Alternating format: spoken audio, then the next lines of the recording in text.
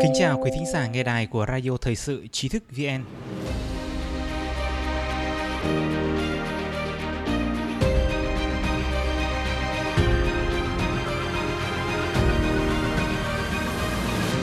Hôm nay chúng ta cùng đến với bài viết của Trần Minh.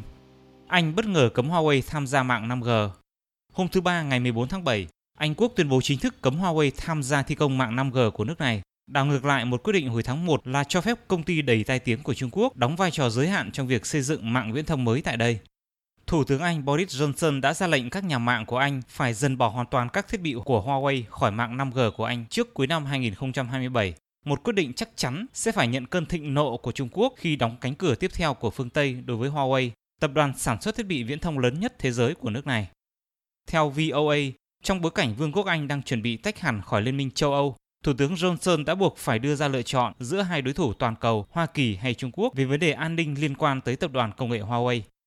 Ông Johnson đã chịu áp lực nặng nề từ Tổng thống Hoa Kỳ Donald Trump, người thúc đẩy mạnh chiến dịch tẩy chay Huawei ở ngoài biên giới Mỹ, trong khi Bắc Kinh cảnh báo London rằng hàng tỷ tiền đầu tư sẽ gặp rủi ro nếu London về phe Washington.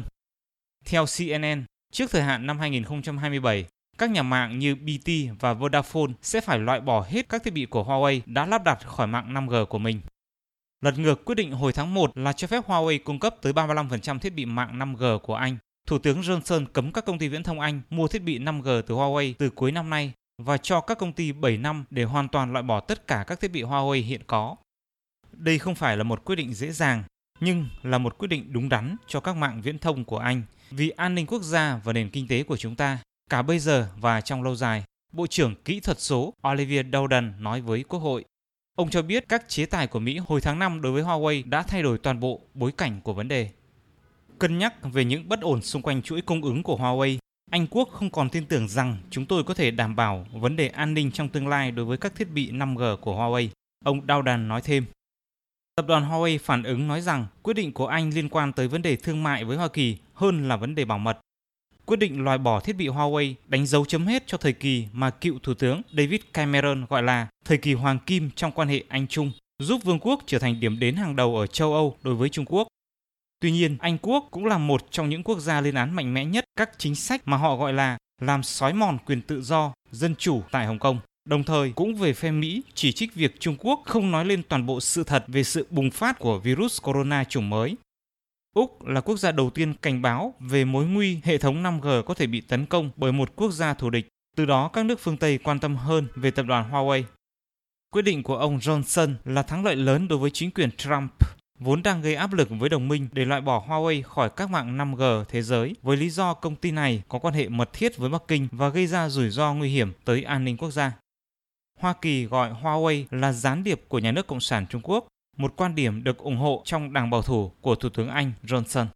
Hồi tháng 6, Ngoại trưởng Mỹ Mike Pompeo tuyên bố thủy triều đã đổi chiều đổ xuống Huawei khi công dân khắp thế giới tỉnh ngộ trước sự nguy hiểm của nhà nước giám sát của Đảng Cộng sản Trung Quốc.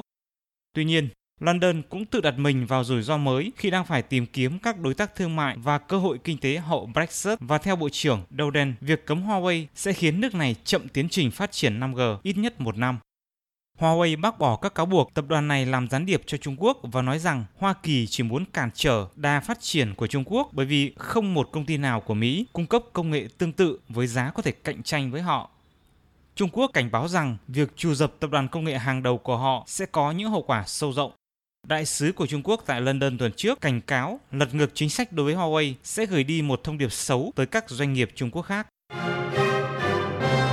Quý thính giả có thể truy cập vào trang web tri thức vn.org hoặc tải ứng dụng mobile tri thức VN để đọc được nhiều bài viết của chúng tôi hơn. Một lần nữa, xin cảm ơn quý vị đã đồng hành cùng Tri thức VN. Đừng quên nhấn subscribe, đăng ký kênh của chúng tôi và để lại bình luận ở bên dưới. Xin chào và hẹn gặp lại!